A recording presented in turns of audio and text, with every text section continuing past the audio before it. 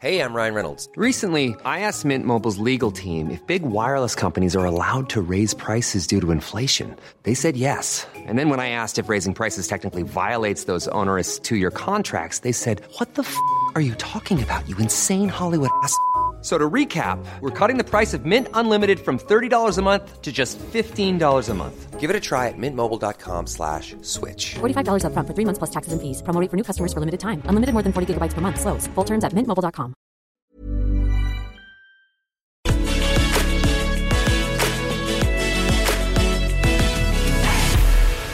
Hey, it's Owen Jones. Welcome to the podcast. Today, Paris Lees is someone I've known for a long time.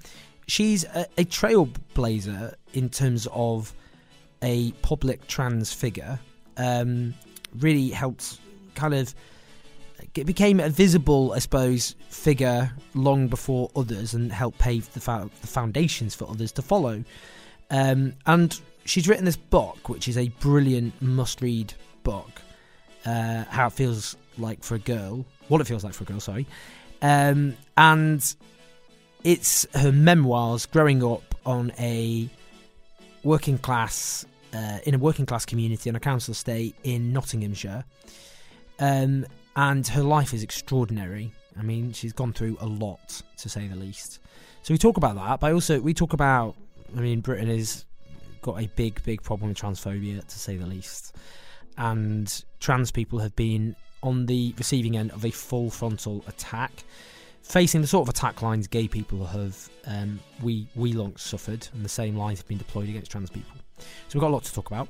Do support us on patreon.com/OwenJones84 to keep the show on the road. You support our documentaries and all the work that we do, the brilliant team.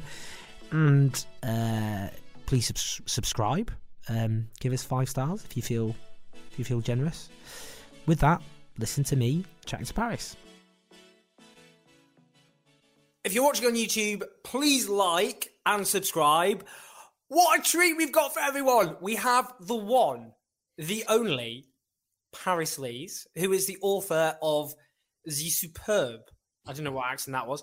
The Superb, what it feels like. There it is. What it feels like for a girl, which will now be spinning in our heads. It's a sensational memoir, I would say. I can't remember. I actually wrote a book endorsement for it, but I can't remember what I said. But it is a sensational must-read. It's full of so much honesty, and it's so candid. It's moving.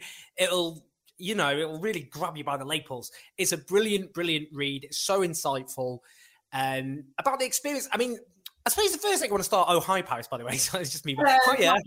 Hello, how's it? Nice to see you. Thank you for having me on and for the great introduction to the book. And can I just say, it's great to be at this stage because you know that I've been writing this since like forever and a day. And it's like, I know what I've been trying to do with this book. So to now, over the past like few weeks, people are going, oh, I like that about it. And this works. And it's like, it's just amazing. And I'm really grateful for all of the support. And it's lovely to speak to you as well. Like, I feel like it's been a long time since we've been face to face. So this is a poor substitute, I feel, for being able to give you a good old hug. It's a weak substitute. We will hug and probably get drunk at some point. In fact, Paris is currently in a flat where I have been drunk. So, but we'll do that. Oh, yeah. You broke my chair, by the way. Did I? Yeah, which you never replaced. That's really bad. I should replace that chair. I can't remember doing that, but I will replace it. It was a long time ago. I won't hold it. Already a costly interview in my case. But to paraphrase Queen Elizabeth II, we will drink again. So I want to start actually with something that I've noticed. I think you tweeted it. It was there. I didn't dream it. You said it somewhere. That you don't want this to be seen per se as a kind of trans memoir. But obviously it's the memoir of someone who is trans. But that's not the same as here's a big guidebook to the life experience of trans people in general. So I just want to start with that. Well, I mean, you're gay, right? No. What? No. My mum's watching this. I haven't told her. I know things about you, Owen Jones, and one of the things I know is you are gay. Yeah, I'm a massive homo. Would you describe Chavs as a gay book? Right. And obviously that's different because it's a polemic and this is a memoir. So obviously I can't write a book about my life. But I think the thing that I would compare it to is like, is David Cameron's memoir a man book? Or a book about a man who liked pork? Yeah, well, okay, I don't want to get into that, but like, I really don't want to think about it actually. But like Michelle Obama's book do people refer to that as a woman book? Exactly. Or a woman memoir? And of course it is. Both of those books, you know, David Cameron's book is necessarily about being a man, a particular man at a particular point in history. The same with Michelle Obama, you know, her book is necessarily the story of a woman of color, you know, at a certain time and place. But it's just a very odd way to frame it for me. And I understand why people do it, because it's one of the few places that trans people have been allowed to have a voice traditionally, is the genre of memoir. But I will say anybody wanting lots of juicy transition details are going to be really disappointed. And actually, one of the reviews that I got online, somebody was saying, I hesitate to praise a trans memoir for being really thin on trans stuff, but she really doesn't go into it that much at all. And it's like,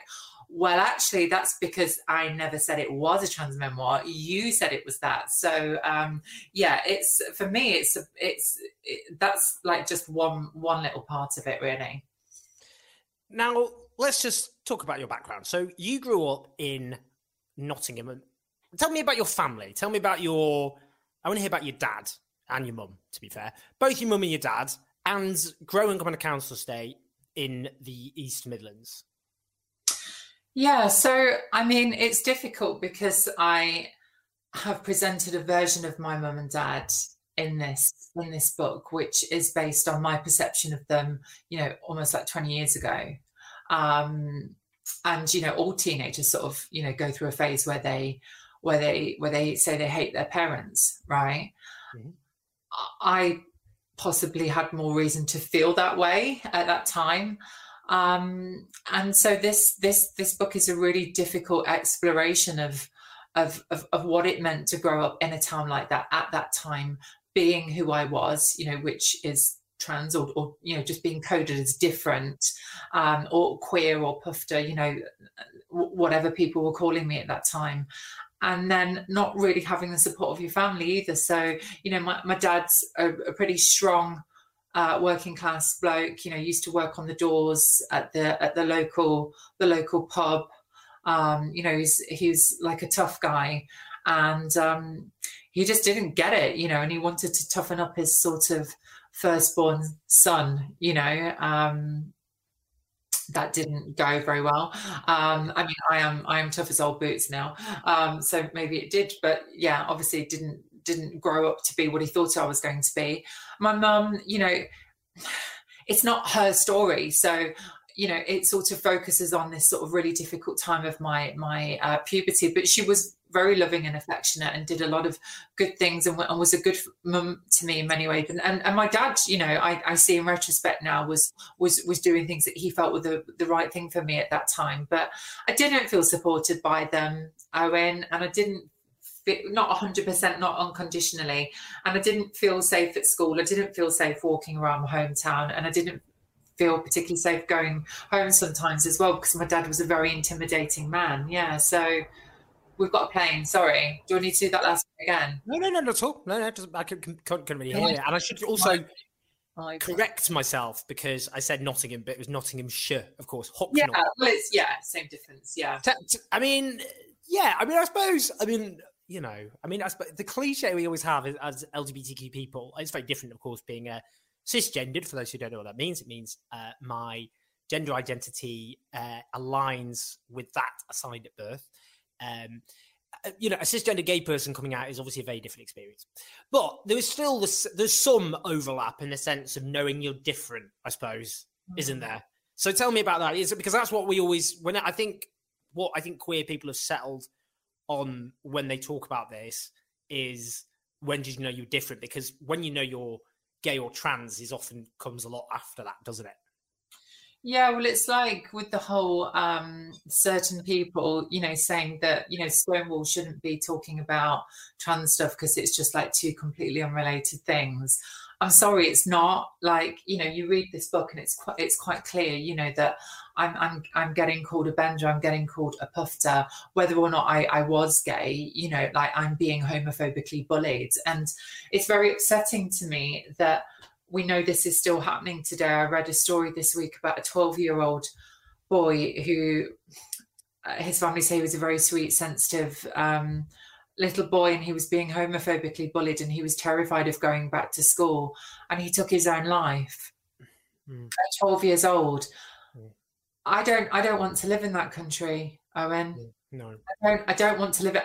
I have to believe that we can do better than this. You know, we are failing these kids. So I'd love to say, you know, that these experiences that I went through were unique to me. On a council estate, you know, in Nottinghamshire, you know, at the start of the millennium, but it's still happening today, and we're not hearing from these kids. And that's the other point that I'd like to say is, you know, we're hearing so much from people who say that they're being silenced. You know, all we seem to do is hear from people saying that they're being silenced in the national bloody media. And actually, the people who are silent are the kid that's afraid to get on the bus to school, the kid who's afraid to go home, the kid who's afraid to say who they are. And by definition, they don't have power. They don't have a platform. They don't have a voice.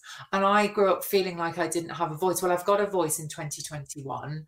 And this book, for me, is the process of going back and handing a megaphone to that kid that needed a voice then, and who desperately wanted to be seen and heard and wasn't. Now, you know, It's a Sin was something which I suppose rarely for an LGBTQ drama managed to cut through to a broader, straight, cisgendered audience. And one of the things that really struck me about it was how LGBTQ people become a kind of substitute family who often pick up the pieces, to be honest, of the damage inflicted by the family, the biological families of LGBTQ people. So tell me about how you met and we're a complex family and we have all sorts of problems. People should not obviously glamorize the huge problems within LGBTQ circles, racism, misogyny, transphobia. There's a lot, actually, to be honest. But nonetheless, an imperfect family. Tell me about how you found, you know, finding that different family and what impact that made on you. Well, I was just so desperate to escape. And I've said in the interviews, you know, that I've realised writing this that I was an escapologist, because I would literally contort my body to get up through the coal grate, and to my dad would sleep with his bedroom door open sometimes, and the stairs sort of creaked like a crypt door opening in an old horror movie. And so you had to know where to put your feet. And I was like a ballerina going down these stairs, and I'd climb out of windows and over walls and, you know, anything really to get out. And I remember this is honestly, like, I used to take the bus into Nottingham on Tuesday nights, because they did a student night at a club that I used to go to, a gay club called NG1. And I was at school, right? So I'm like 14 or something here. And I would take like Basement Jaxx's Rooty album on CD, for God's sake. Right, so this is like before Spotify and everything, and they would play it. If you gave it to the guy behind the bar, they would play it on student night, and I would stay out all night, and I'd just meet these amazing, interesting, glamorous, outrageous people. And of course, back in Hucknall, I was the puffer, I was the bender. Nobody would sit next to me. You know, at school, people didn't want to walk home with me. I wasn't invited to parties. I was basically a leper. You know, it was that sort of social pariah status, I guess. No offense to people with leprosy, actually, but you know, that sense of like, you are completely stigmatized and not part of the group. And you know, and then I went to these clubs which I was way too young to be in, and people told me that I was cool, that I was interesting, that I was attractive, that they wanted to hang around with me. So of course that's very intoxicating, and it's validating, you know. And I saw some people criticizing me online the other day, you know, saying, oh, she's desperate for validation and attention seeking and all this kind of thing. And it's like, well, yeah, because everybody needs to feel good about themselves. And I literally grew up feeling like there was something wrong with me. So if people tell you that you're not good enough, that you are a pervert, that you are inferior to other people, that you don't deserve to have the same sort of life or the same sort of respect afforded to other people, why would you not gravitate towards the spaces where people tell you that you do have value? And one of those spaces for me was was nightclubs, which, that's what people did, in 2001. You went out on a Friday night and you went to a nightclub kind of thing. So I think clubbing itself occupied a slightly different cultural space at that point. And one of the others, Owen, was I would get into cars and I would meet some very dodgy older men and let them take advantage of me. And I talk about that in the book as well, because I think it's really important we have that conversation. And you do it so candidly and wonderfully. It's a very important thing to talk about.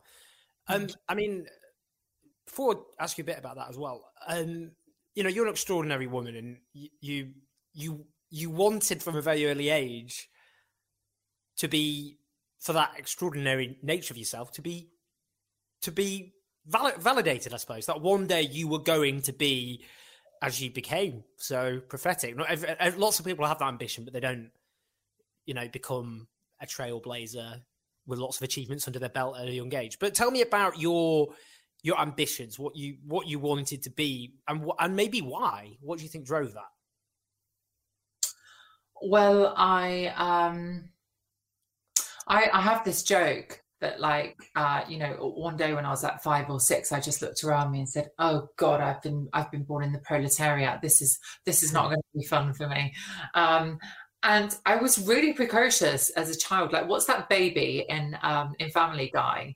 I was like, I really was, and I can see now in retrospect that I was a real pain in the arse. And my dad was saying, you were just so clever from a young age and used to point out inconsistencies and criticize us and everything. And joking aside, I did realize that, being me in a town like that, I was very intelligent. And I just thought that my life would be easier if I was in a middle class house, where creativity and sensitivity was perhaps more celebrated, and it was quite a violent and a tough world, right? My dad would go out and, it was hard graft. He was, working, as a builder and a roofer. It's and I understand my parents and their lives in context now, in the sense that, they had to struggle, and life is really difficult for people in those towns, just putting food on the table and getting up in the morning, getting your kids to school without having this child that you just don't know what to do with. And so I had all these fantasies. I wanted to go to Oxford. I wanted to go to Cambridge. I just wanted to escape, and I also had I knew that I was smart enough to do it, if that makes sense. So I didn't want to be famous for fame's sake, but I did want to be in a space where it was all about safety for me. I wanted to go and be with the people that were a bit more educated, a bit more sophisticated, a bit more cosmopolitan. And, I just fantasized of being, Samantha and Carrie from Sex and the City. And that's basically what I've become. I don't know. The thing I always say as well is that I'm not the only trans person from my hometown, right? Mm-hmm. And I'm not the only trans person who went to my school, and I'm not saying this to boast.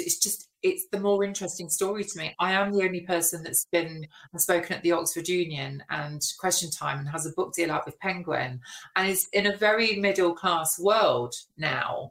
And I think we should talk about that and talk about the oppression that that keeps people in those communities in their place. Keeps them down where they're supposed to be, because and I think when we talk about the trans thing, it obscures that transition, and for me, that's the real thing we should be talking about. Does that even make sense? I feel like I'm waffling a lot. You're not even waffling at all. It's funny you say that, because I do waffle a lot, and I also do interview people who also waffle, and you're not waffling. Good. So you spend a bit of time in a young person's offenders institution, young persons, whatever, a young person. At Borstal. It wasn't actually called Borstal at that point, but I love that film Scum, although it's really hard to watch in places. But I just think Borstal sounds cooler. Not that going to young offenders is cool, but it makes me sound tougher if you tell people, I went to Borstal. Well, I'm not a fan of the justice system as it's currently set Me up. neither. And what I was going to, I mean, the experience is generally, obviously, you get people stuck in a cycle of reoffending, and they're not, the root causes aren't dealt with. But what I would say is, tell me about how you ended up there. But also, actually, there was, I suppose, the reason I gave that caveat is you did actually get some positive experiences out of it, if we're going to be honest.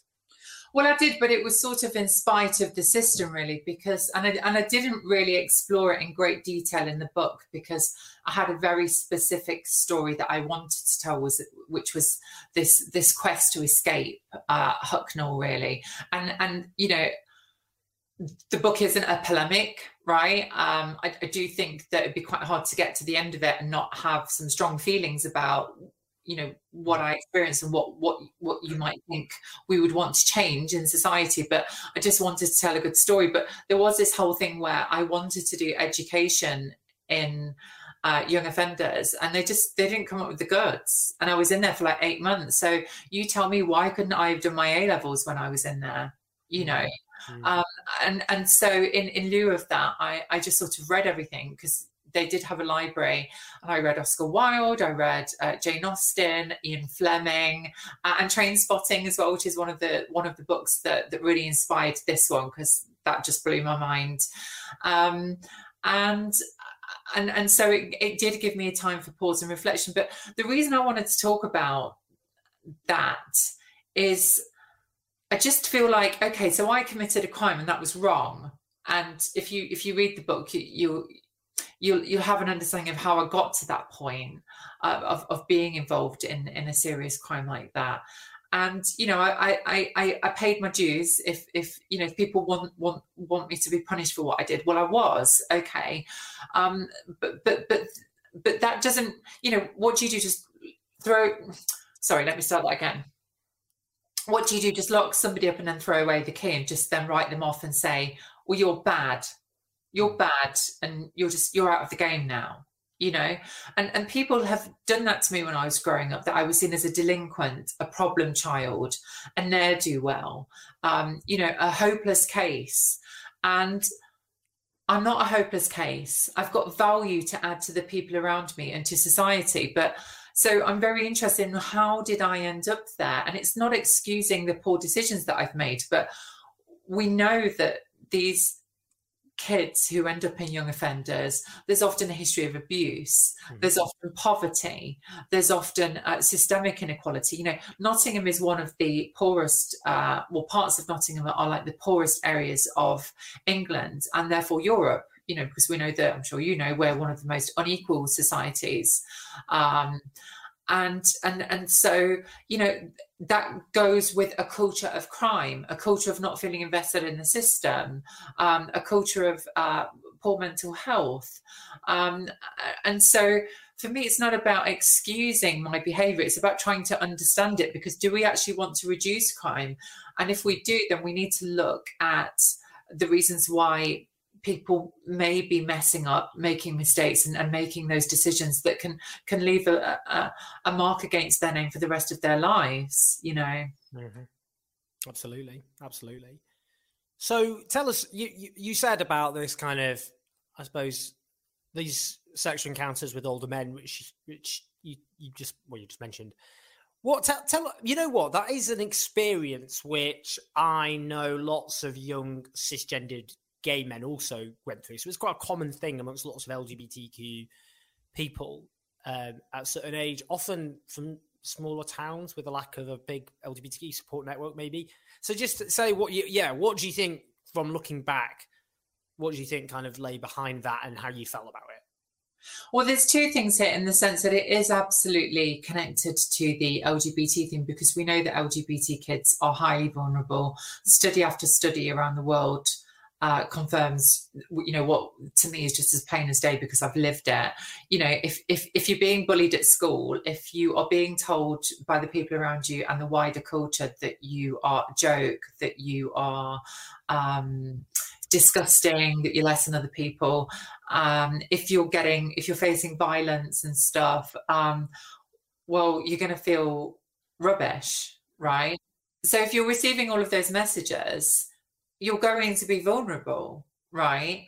And if predatory older men, which sadly they are out there, you know, in every section of society, you know, ready to take advantage of vulnerable young people, and so in that sense, it is an LGBT issue because we know that those kids are vulnerable. But then, you know, I know girls in these towns, you know, who are being taken advantage of, in not quite the same way because they were meeting them in different places, but ultimately it's the same thing. Those men should have known better. And we see this again and again, and it really upsets me and breaks my heart, you know, when these news. Sorry, I'm speaking really funny. It's difficult to talk about. Can I start again on some bits? Sorry, so am I going to make a real pain for you? Yeah, sure. I mean, normally we put it out as is, but we can. Oh, okay. Oh shit. It's right. Don't worry. No, it's fine. We could just edit that. But just start from where you go. Honestly, it's very relaxed. This very casual. Sorry. It's just, and also I want to make sure that I'm saying it right because you know that people will jump on me if I word it. Got you. But it's very traumatizing when you see these abuse scandals hit the news, you know, because it sort of destroys your faith in people and humanity, and you think, gosh, is this just what people do when they can get away with it? And I know it's not all men, and I really desperately want to believe, you know, that there are lots of good people out there, but it's enough for it to be a problem, you know, and so. One of the things that I'm calling for is an anti-bullying policy, you know, that's nationwide, that protects all kids from gender-based bullying, whether that's kids who are perceived to be trans, who are perceived to be gay, or, you know, we know that girls are really facing a lot of sexual harassment at school now, and teachers are saying they just don't know what to do about it. So, you know, kids, I don't think we are doing the best by the kids in our society. I think that we need to make sure that everybody's safe and protected, you know, and I feel very strongly about that, and I also feel very disappointed because the conversations that I see, and perhaps it's because of who I am and my position, my public profile, I see a lot of talk about the potential danger that trans people pose to the rest of society. And I just don't think we're talking enough about the people who are really vulnerable, and kind of coming together to work on a common solution, you know, which I think is possible if we target the real threat in society, which is sadly, you know, one or two, you know, there is a number of, you know, predatory older men that need to be kept an eye on. Absolutely. Am I waffling? I feel like I'm waffling loads. No, you're literally not waffling at all. This is heavy stuff, though, right? You know, yeah. This is really heavy stuff, and they're difficult conversations to have, and it's scary having them, and it's scary talking about these things that you know, I've done and have happened to me. And we've got a plane again overhead. Can't hear it. I genuinely can barely hear the plane. Perfect. What you said is beautifully said. Honestly, it's beautifully said. When you became, because, you know, you were the first trans columnist for Vogue. You, as you know, you went on Question Time. Yes. It's quite an intimidating experience the first time you go on, as I can also testify. You know, you were there in magazines, you writing, you were on TV. When that started to happen, how did you feel? Given the background you describe and your hopes and maybe your fears when you were younger, what was it like when that all started to happen? I think, you know, at that time that there weren't really any trans people who were taken seriously in the public eye, which is kind of why I wanted to put myself out there, because I always felt that I was good with words, and you know, that I could be one of those people that appeared in the newspaper or that appeared on the news. And, you know, I say, you know, that I'm not you, basically. I'm never going to write a book like you, because, you know, you love it, don't you? Love all of the political stuff. And I hate writing, and I don't, yeah. Yeah, but you follow the Westminster stuff, and you like reading the books and everything. And to be honest with you, if it hadn't have been for the fact that I was bullied and oppressed, I don't think I'd have put myself in that space, you know. So, I mean, I've done Question Time 3 times now, and you know, I tried to sort of you know, hold my own, and you know, I did always say to them before I went on, you know, I'm not a political pundit, but I can give a young working class perspective, my perspective, you know, and a slightly different perspective. So,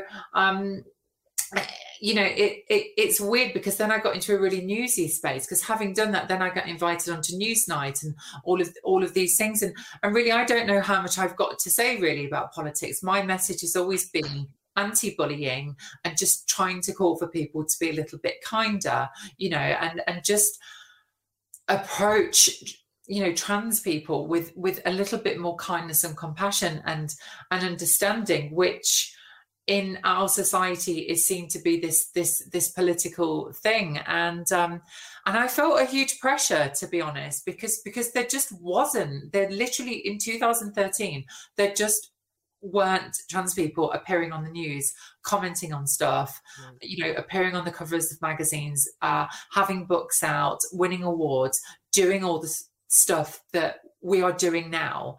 And, you know, thank God, you know, that people are able to have their voices heard now. And we've got a range of different people getting their voices heard, because, you know, I felt this huge pressure, particularly when I went on Question Time. It was like, I've got to represent a whole community. Well, I can't do that, you know, and I'm not perfect either. So you can't make me into a role model, because I don't want that pressure either. And I'm not perfect and I'm not a role model, you know. So, you know, there are other people who are more appropriate to fill that role. And it was just depressing, because you'd get all of these people making sort of really mean, horrible comments about trans people in the media. And it was like, there was nobody to sort of respond to them. So in many ways, it does feel like it's worse now. But at least when people are saying these really nasty things that people are putting out there, they can think, but that doesn't match up with what I think of, you know, Laverne Cox, or, you know, oh, I really loved Juno Dawson's books growing up. Or, you know, I liked what Paris said about Brexit on Question Time. And so they've at least got some sort of points of reference where they can say, maybe this hateful image that's being portrayed is not quite as black and white as it's being presented to us. And Abigail Thorne as well, who I know that you spoke to recently, you know, she just does fantastic video essays, like, and people follow her because she's really good at communicating philosophy to people in a way that's lively and engaging and readily understood. And I think actually that is the real sort of the work that needs to be done, is for people to see us as human beings with value, rather than the political argument side of things, because they'll always find a way to justify their bigotry. You know, I don't think you can win that argument through politics, personally.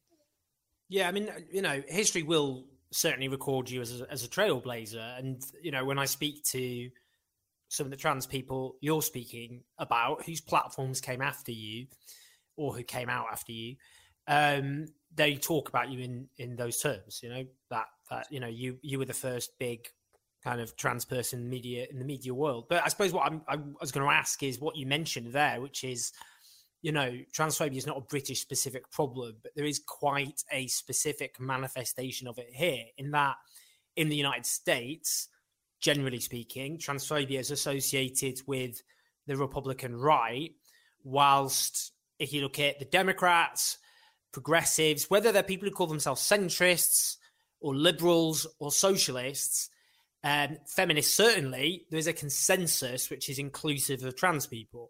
That's just not true in Britain. In Britain, of course, the anti-trans, and it does behave like a cult, they, you know, are very strong, not just on the right, but within the so-called liberal press, and also not just amongst so-called liberals and centrists, but some people who are left-wing are some actually the worst offenders. And I suppose what I'm wondering is, asking about the general kind of, you know, what transphobia in this country, and I know that's a well-rehearsed discussion, but what about the impact on you? Because you remain one of the few visible trans people in public life, but for a long time you were pretty much the only one. And as a result, you know, that bile and hatred gets targeted at you. Of course it does. I mean, all trans people experience transphobia, but, you know, in their communities and so on. But this was, you know, you as a target. What impact does that have? When you're ready to pop the question, the last thing you want to do is second-guess the ring. At BlueNile.com, you can design a one-of-a-kind ring with the ease and convenience of shopping online. Choose your diamond and setting. When you find the one, you'll get it delivered right to your door. Go to BlueNile.com and use promo code LISTEN to get $50 off your purchase of $500 or more. That's code LISTEN at BlueNile.com for $50 off your purchase. BlueNile.com, code LISTEN. Quality sleep is essential. That's why the Sleep Number Smart Bed is designed for your ever-evolving sleep needs. Need a bed that's firmer or softer on either side? Helps you sleep at a comfortable temperature? Sleep Number Smart Beds let you individualize your comfort, so you sleep better together. J.D. Power ranks Sleep Number number 1 in customer satisfaction with mattresses purchased in-store. And now, save 50% on the Sleep Number Limited Edition Smart Bed for a limited time. For J.D. Power 2023 award information, visit jdpower.com/awards. Only at a Sleep Number store or sleepnumber.com. It's just really depressing. I mean, I did Woman's Hour today, and I opened up about being abused, bullied, beaten up as a child. And then you look at the comments in response to that, and they're calling me a man. They're calling me a gay man. They're implying that I'm a pervert. They're saying they're disgusted that Woman's Hour had me on, that it's man's hour, that it's grooming hour. And I can't get my head around it. I just cannot understand the level of just hatred and vitriol. And it's interesting where it comes from, you know, because Reni Eddo-Lodge in her book, Why I'm No Longer Talking to White People About Race, details in the chapter on feminism really, really well, and really, you know, lays it out very, very calmly. The hostility that she encountered in the British media and within sort of feminist circles, well, they were feminist circles, I don't know why I'm doing quote unquote, when she was trying to put forward as a young Black woman an anti-racist perspective. And I faced hostility from exactly the same sort of people, and in some cases, I mean, literally exactly the same people. And it's just depressing. It's really, really, really, really, really, really, really depressing. And it makes you feel like you're not welcome. It makes you feel like, I mean, the thing that I can't get over is, like, in this country, there is a movement to say that we absolutely, it's really, really, really important to us that we get to tell you that you're not a real woman, you're a man. You can't have children, haha. And I'm like, seriously, like, is that where we're at in 2021? Just the lack of humanity, the lack of compassion, the lack of decency. I'm embarrassed to live in a country where this is taken seriously. I'm embarrassed to live in a country where it seemed to be a political debate that you can be rude to people at work, you know, and they say, well, we're just claiming, you know, it's biology, it's a fact, you know, you can't have children. And it's like, well, lots of people can't, but why do you go?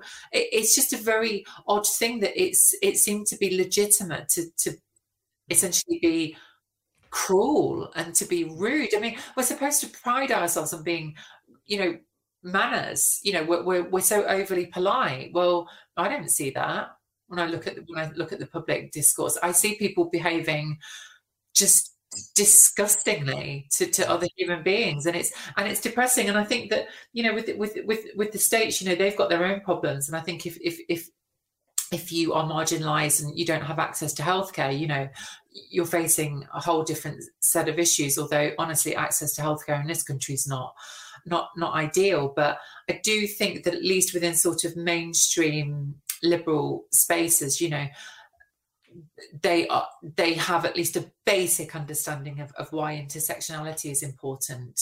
Again, I'm not saying it's perfect, because clearly it's not. But here, I do think a lot of it comes down to class. There's a certain type of person, and frankly, Owen, they don't really like working class women, and they don't like black women, and they don't like trans women, or, you know, anybody who's not their sort of fancy sort of posh waitress feminism, you know.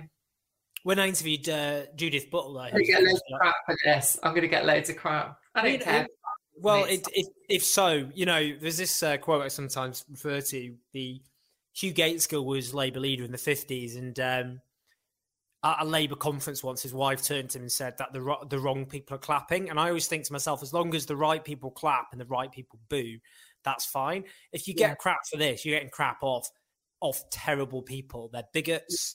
They're people, including in very powerful, influential position, who use their power and influence in order to marginalise voices who are systematically marginalised. And they themselves are often there, not on the basis of their ability, not on the basis of their talent, because they had all the odds stacked in their favour from birth. They are dripping with privilege, and they are there, and they know it. And that's what's even worse, Paris. You know what? That's what's even worse. That's why you wind them up even more, because you are a working class trans woman from a council estate in Nottinghamshire, and these are people who've been spoon-fed with privilege from the day they were born, and they're not as talented as you, and your very existence is a constant reminder of their own privilege. So anyway, if you get crap for it... I agree. I agree. I think there's a lot of very bitter people out there, and it's just sad, because and it's like with the hatred that you see online, it just makes me think, you're not happy to do that. Why would you abuse somebody and bully somebody if your life was full and meaningful and you felt good about yourself? And I genuinely, I'm not religious, but I pray for those people and hope that they reach a better place and some inner peace and just some basic humanity, really. Maybe if I'm obviously not as nice a person as you, because I hope they also find that peace and that humanity, but maybe out of positions of power and influence, and let some of the people take their place who don't have a history of bigotry and trying to marginalise people who have huge odds stacked against them from birth, as they try and promote their own, who are privileged people with huge bigotry. But, you know, you're more forgiving than me. On that more general point, you know, and I don't, you know, but...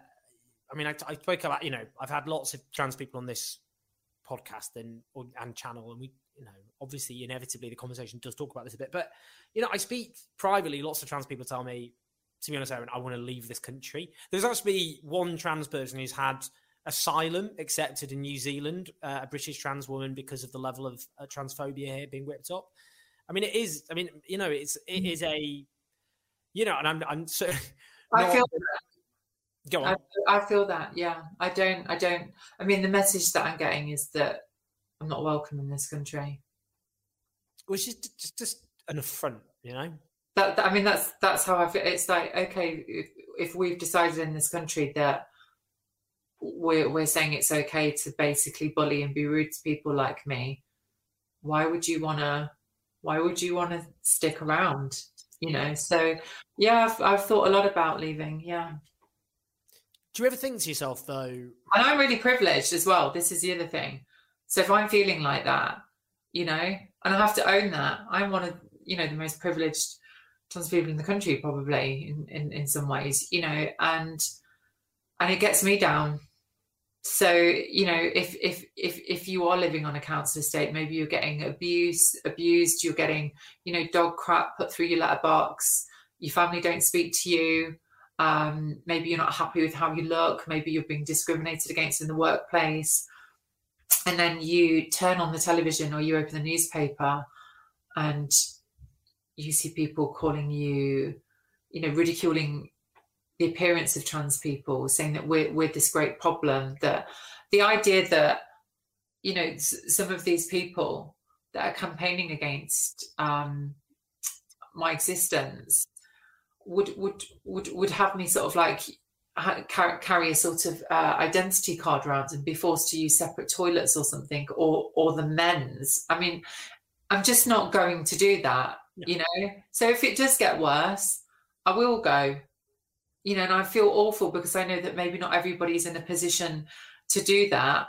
But I mean, have you got any better? I mean, I'm literally all out of ideas. You know, I've spent the past decade doing two things: trying to change myself and make myself more acceptable to sort of society, and to sort of to blend in, and to look, quote unquote, like a real girl, quote unquote. And I know that that's problematic because, you know, I want to live in a country where everybody feels safe to walk down the street, no matter what their gender expression. But also, I personally would like to try and escape that discrimination. So that's one way of trying to achieve that, because, you know, when I didn't blend in, shall we say, I would get abused. So if you get abused when people perceive you as trans, it's quite logical that you would want to try and take steps to not look like you're trans, to escape that oppression, right? But then on the other hand, I've been like, okay, well, that's fine if I can, you know, look how I want to look and walk down the street, but also it should be okay for everybody to walk down the street. So I've tried my best to try and change society, but I can't. There's only so much that you can do, and we are less than 1% of the population. So there are lots of great people working towards that goal now, but it does feel like it's getting worse in lots of ways. So there does come a point where you just think, well, maybe I just have to go and go to a country where this moral panic hasn't taken hold.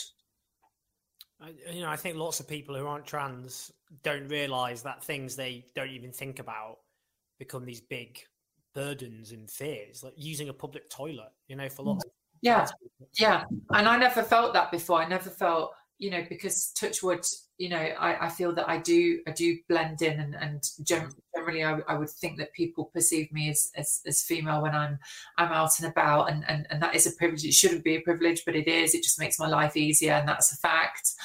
And obviously now that I've got a public profile and all of this heat in this discussion, I felt very uncomfortable, you know, after years of using public toilets and not causing anybody any problems and not having any issues in that way. I feel really paranoid now that somebody might confront me, and also paranoid that they may be paranoid and that my presence there is going to upset them, because who wants to feel like that somebody's going to look at you and think, I know her, she's trans, or, you know, she's really tall. Could she be one of those trans ones? And for them to then feel uncomfortable or afraid because of what they've read about people like you in the newspaper and the threat that you pose, it's just horrible, Owen. It's really, it just really depresses me and just makes me sad. It makes me really, really, really, really, really sad. I don't know what else to say about it. I mean, it's actually also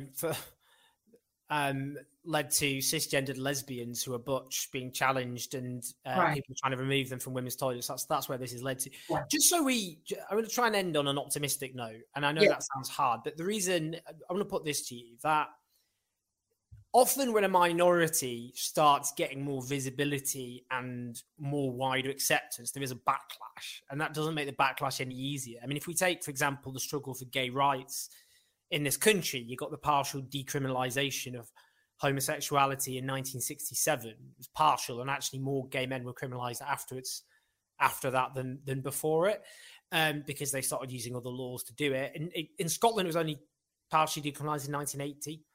And then as you got growing acceptance, you got full-blown moral panics whipped up by the media, which was then used to justify Section 28, which was the first homophobic legislation passed for 3 centuries, I think, in 1987, which banned the so-called promotion of homosexuality in the public sector, not least of all schools. So people like us, we didn't get LGBTQ education growing up.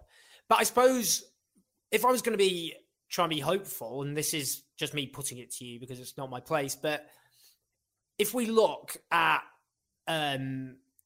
many of the fury and the bile from, I would say, completely obsessed, radicalized transphobes. Like if you look through their Twitter profiles, they're not talking about, I don't know, the mere slight issue of the biggest global emergency since the war. They're not talking about the existential threat of the climate emergency. They're not talking about poverty. They're not talking about justice. They're not talking about, I don't know, the closure of refuges for women. They're not talking about the fact that 86% of cuts have fallen on women. They're just talking about trans people. And you can just see it. They've obviously gone online, and this is how all cults operate. Yeah. They go online, often quite vulnerable people, and they go through these rabbit holes, and they just get more and more and more extreme. And you can see it happening in real time sometimes on people's Twitter profiles. But actually, if you look at the polling, who is the most supportive of trans people? It's cisgendered women by actually a very big margin, according to every single poll.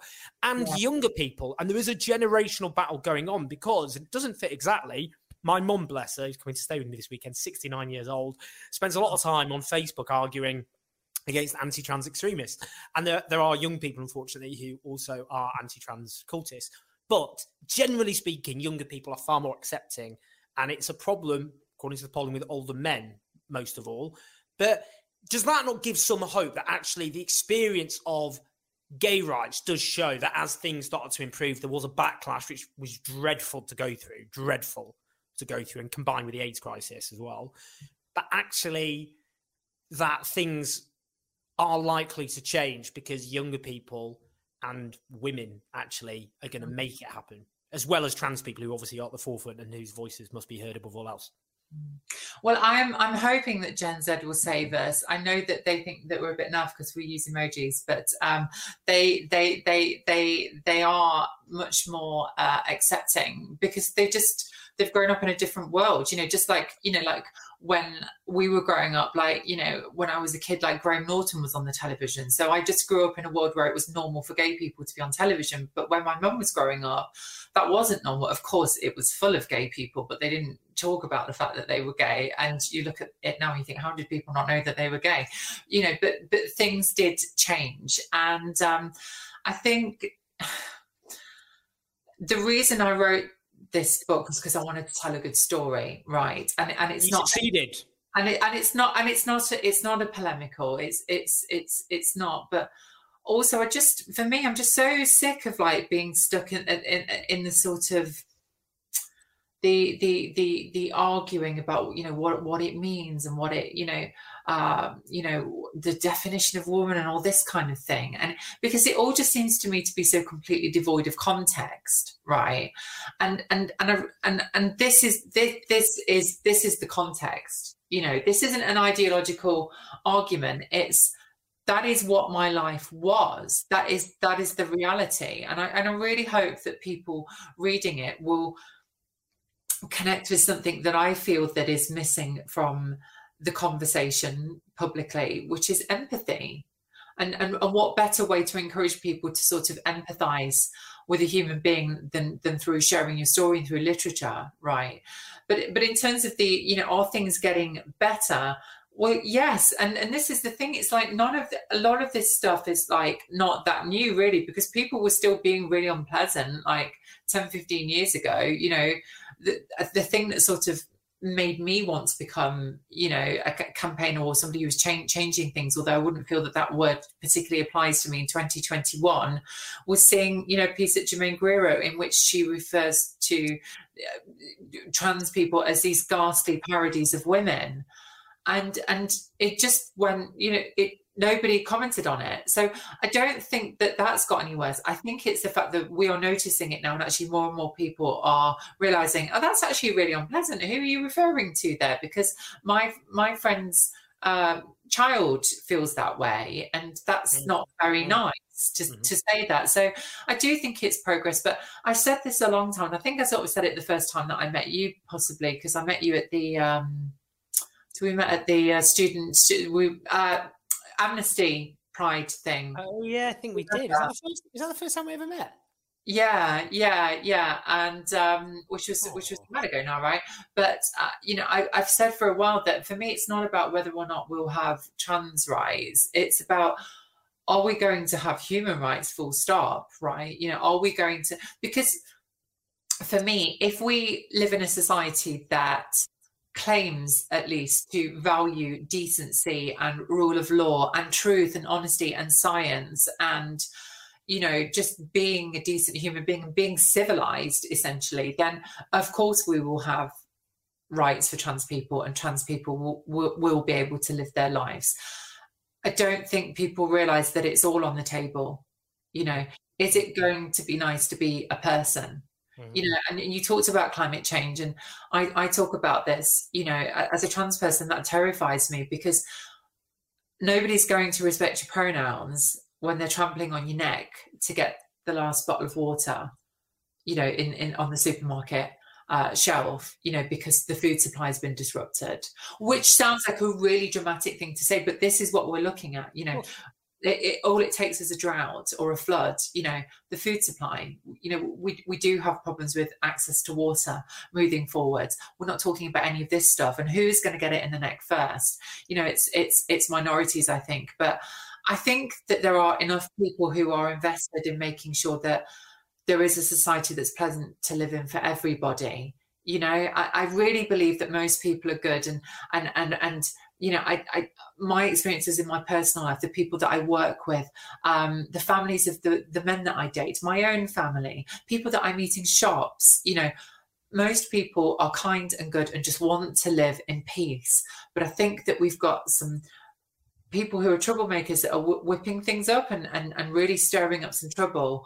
But I ultimately believe that human beings want to be peaceful and live together, you know, in peace. And I have to believe that. I have to believe it for me, and I have to believe it for the kids in my family and for all of us. So I hope that we're right about that, Owen.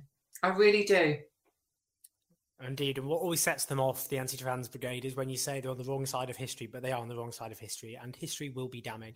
Paris, that was beautiful. That was wonderful. I think a really nice place to end it. Everyone must go and get themselves a copy of this memoir. It really is a beautiful piece of writing. It's a real roller coaster of emotions. And as Paris says, it's not a trans memoir. It is the memoir of an extraordinary person and their extraordinary life. And you'll laugh at it, you'll cry, you really will love it as a brilliant piece of writing that's so insightful in so many ways. So we're very lucky to have had you, and do get a copy of What It Feels Like for a Girl by the wonderful Paris Lees. Thank you so much, Paris. Thank you so much for having me. And also, I don't know if we're still rolling now, but thank you for just being one of the first people to sort of get it, really, you know? Well, I had to learn, and it was people like yourself who taught me, and that's what this should always be about, you know? I had a lot of internalized homophobia, let alone anything else.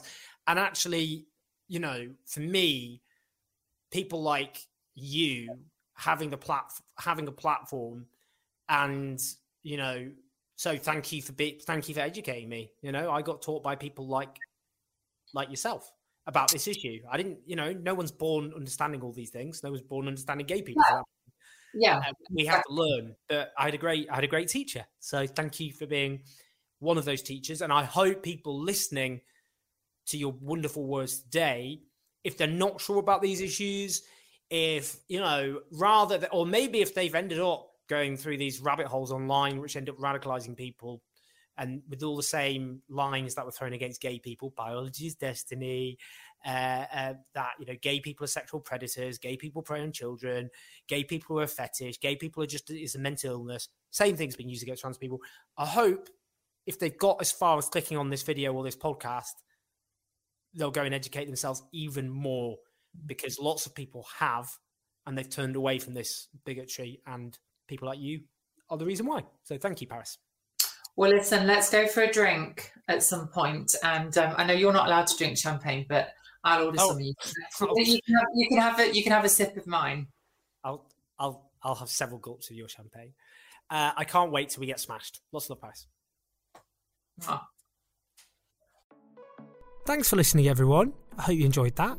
Do support us on patreon.com/OwenJones84. Help us decide who we talk to, what we talk about, the documentaries we do, and also on the supporter function, which you can see in the description.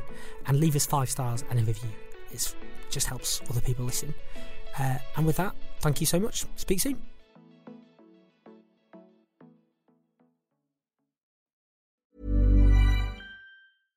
Even when we're on a budget, we still deserve nice things. Quince is a place to scoop up stunning high-end goods for 50 to 80% less than similar brands. They have buttery soft cashmere sweaters starting at $50, luxurious Italian leather bags, and so much more. Plus, Quince only works with factories that use safe, ethical, and responsible manufacturing. Get the high-end goods you'll love without the high price tag with Quince. Go to quince.com/style for free shipping and 365-day returns.